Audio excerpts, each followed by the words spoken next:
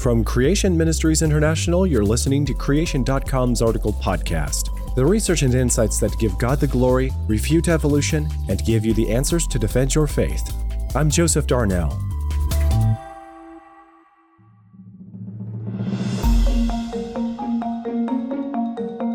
According to most textbooks promoting evolutionary beliefs, the universe came into existence around 14 billion years ago. Supposedly, it began as a singularity, an unimaginably hot point into which was compressed all the matter and energy now making up the billions of galaxies found throughout space. Following the Big Bang, this singularity started to expand and cool, emanating quarks and electrons to form, these being the building blocks of atoms. As the universe continued to cool, quarks combined to form protons and neutrons. These then combined to produce light elements, namely hydrogen, including a little heavy hydrogen or deuterium, helium, and lithium. And all of this supposedly happened in the first 3 minutes of the universe. However, these elements were still nuclei, not atoms.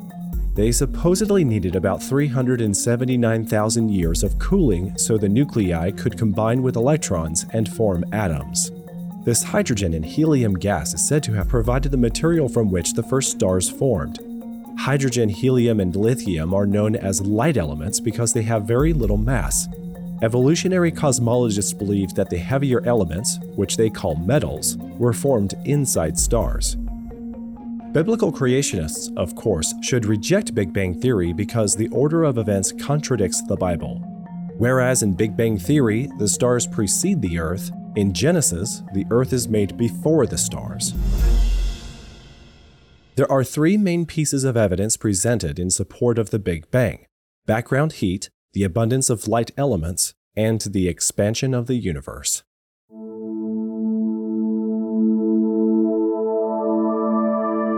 First, let's address background heat.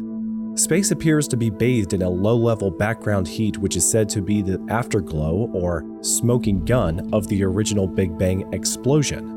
This is known as the cosmic microwave background radiation. It has been measured very accurately and in great detail, and is said to have a temperature consisting of what would be expected from the Big Bang. Creation scientists, however, point out that this background heat is actually a major problem for Big Bang Theory. This is because its temperature is virtually the same across the universe, and this would not be expected from a Big Bang. A conventional explosion would leave behind an uneven pattern of heat, not the extremely even pattern actually observed. Evolutionists, of course, are well aware of the difficulty, called the horizon problem, and some claim to have a solution. Supposedly, very soon after the initial bang, and for only a brief period, the universe expanded at a much higher rate, in fact faster than the speed of light, and this enabled the background heat to be smoothed out. This very rapid expansion is known as inflation. However, according to Paul Steinhardt, Albert Einstein professor in science at Princeton University, inflation is very flexible and can be adjusted to give any result. Any outcome is possible. Hence, he says, it is not possible to find evidence to support or refute inflation. Creation scientists would agree and argue that it's really no more than a story called upon to explain away facts that point to the Big Bang Theory being wrong.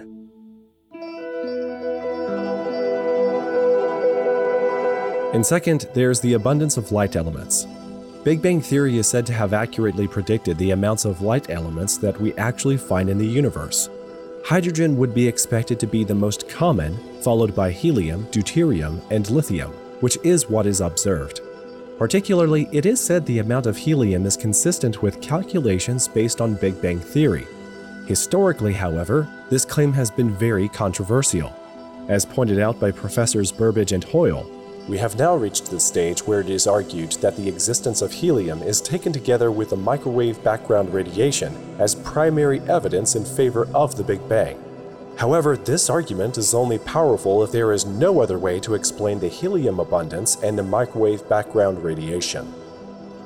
Then they argued that this helium was produced by the burning fusion of hydrogen in stars, rather than the Big Bang, and that the light emitted by the stars and absorbed by dust clouds produced the cosmic microwave background radiation.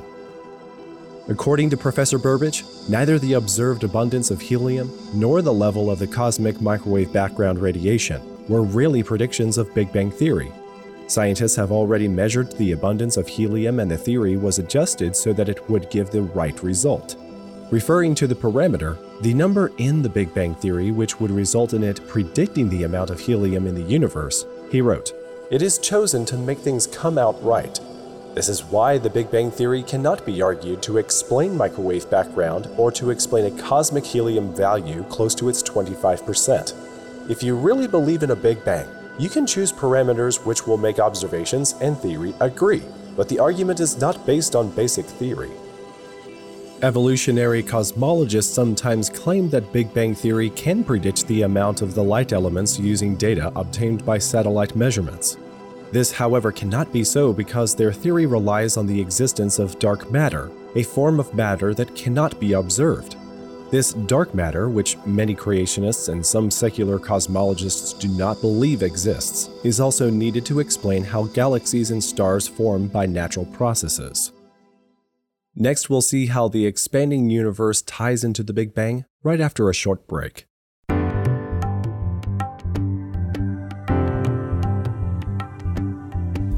The Big Bang is meant to explain away the creation of the universe without an almighty God. If everything in billions of galaxies could create itself from one cosmic coincidence, then mankind serves no ultimate purpose and this life is all there is. Clearly, this contradicts God's word on many levels, but what does scientific research actually back up?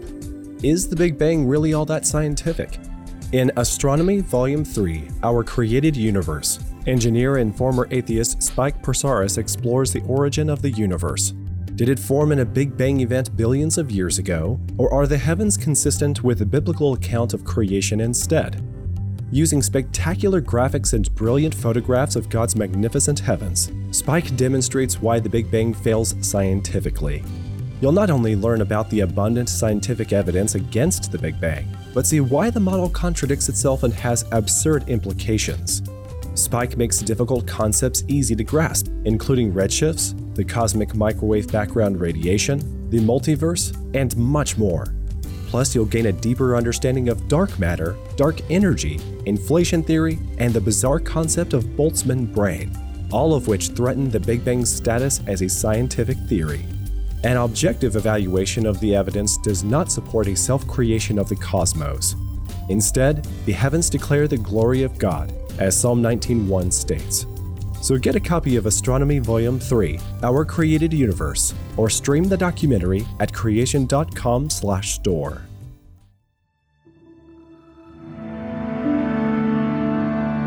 Lastly, let's look at the expanding universe.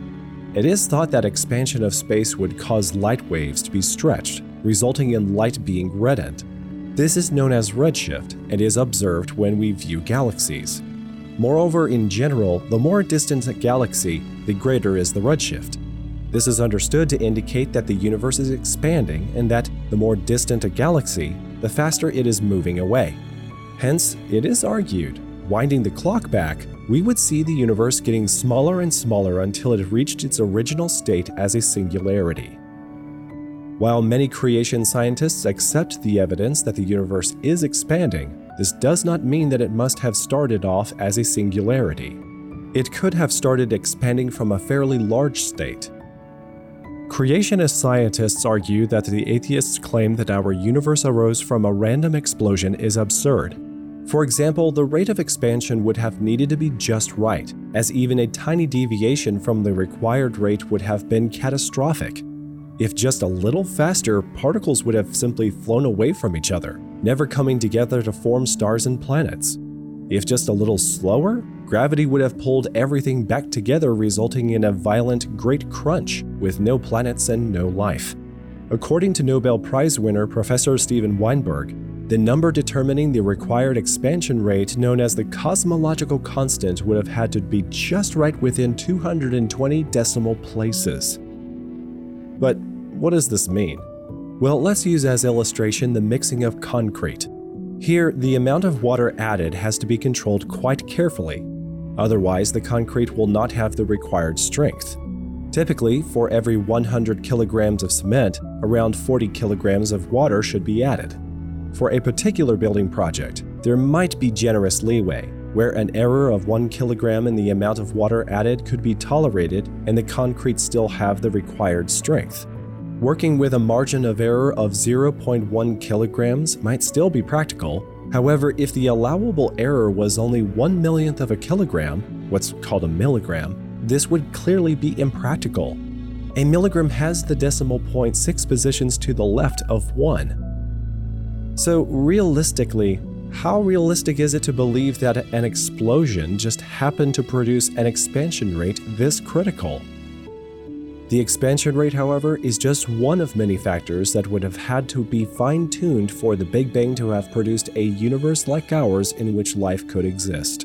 For example, unless the masses of particles that make up atoms, the forces that hold atoms together, and the force of gravity had all the right values, the Big Bang would have produced a lifeless universe. Creation scientists argue that a process that is this critical could not have occurred by chance. Christians need not be intimidated into accepting secular accounts of origins. Big Bang Theory only appears to be scientific because people are exposed only to the evidence that appears to support it. At the same time, nothing is said about its major scientific problems. Big Bang Theory contradicts the account of creation in Genesis, and Bible-believing creationists should reject it on the authority of God's Word. The Creation.com article podcast is hosted by me, Joseph Darnell. You'll find lots of interesting related content in the links and show notes. This episode's article was written by Dominic Statham. Be sure to listen to our other show, Creation.com Talk. Visit our events page to find a creationist giving a presentation in your local area. If you'd like to help us, become a monthly supporter at creation.com/donate. If you want the latest noteworthy research and news, subscribe to Creation Magazine. If you're a researcher, check out the Journal of Creation.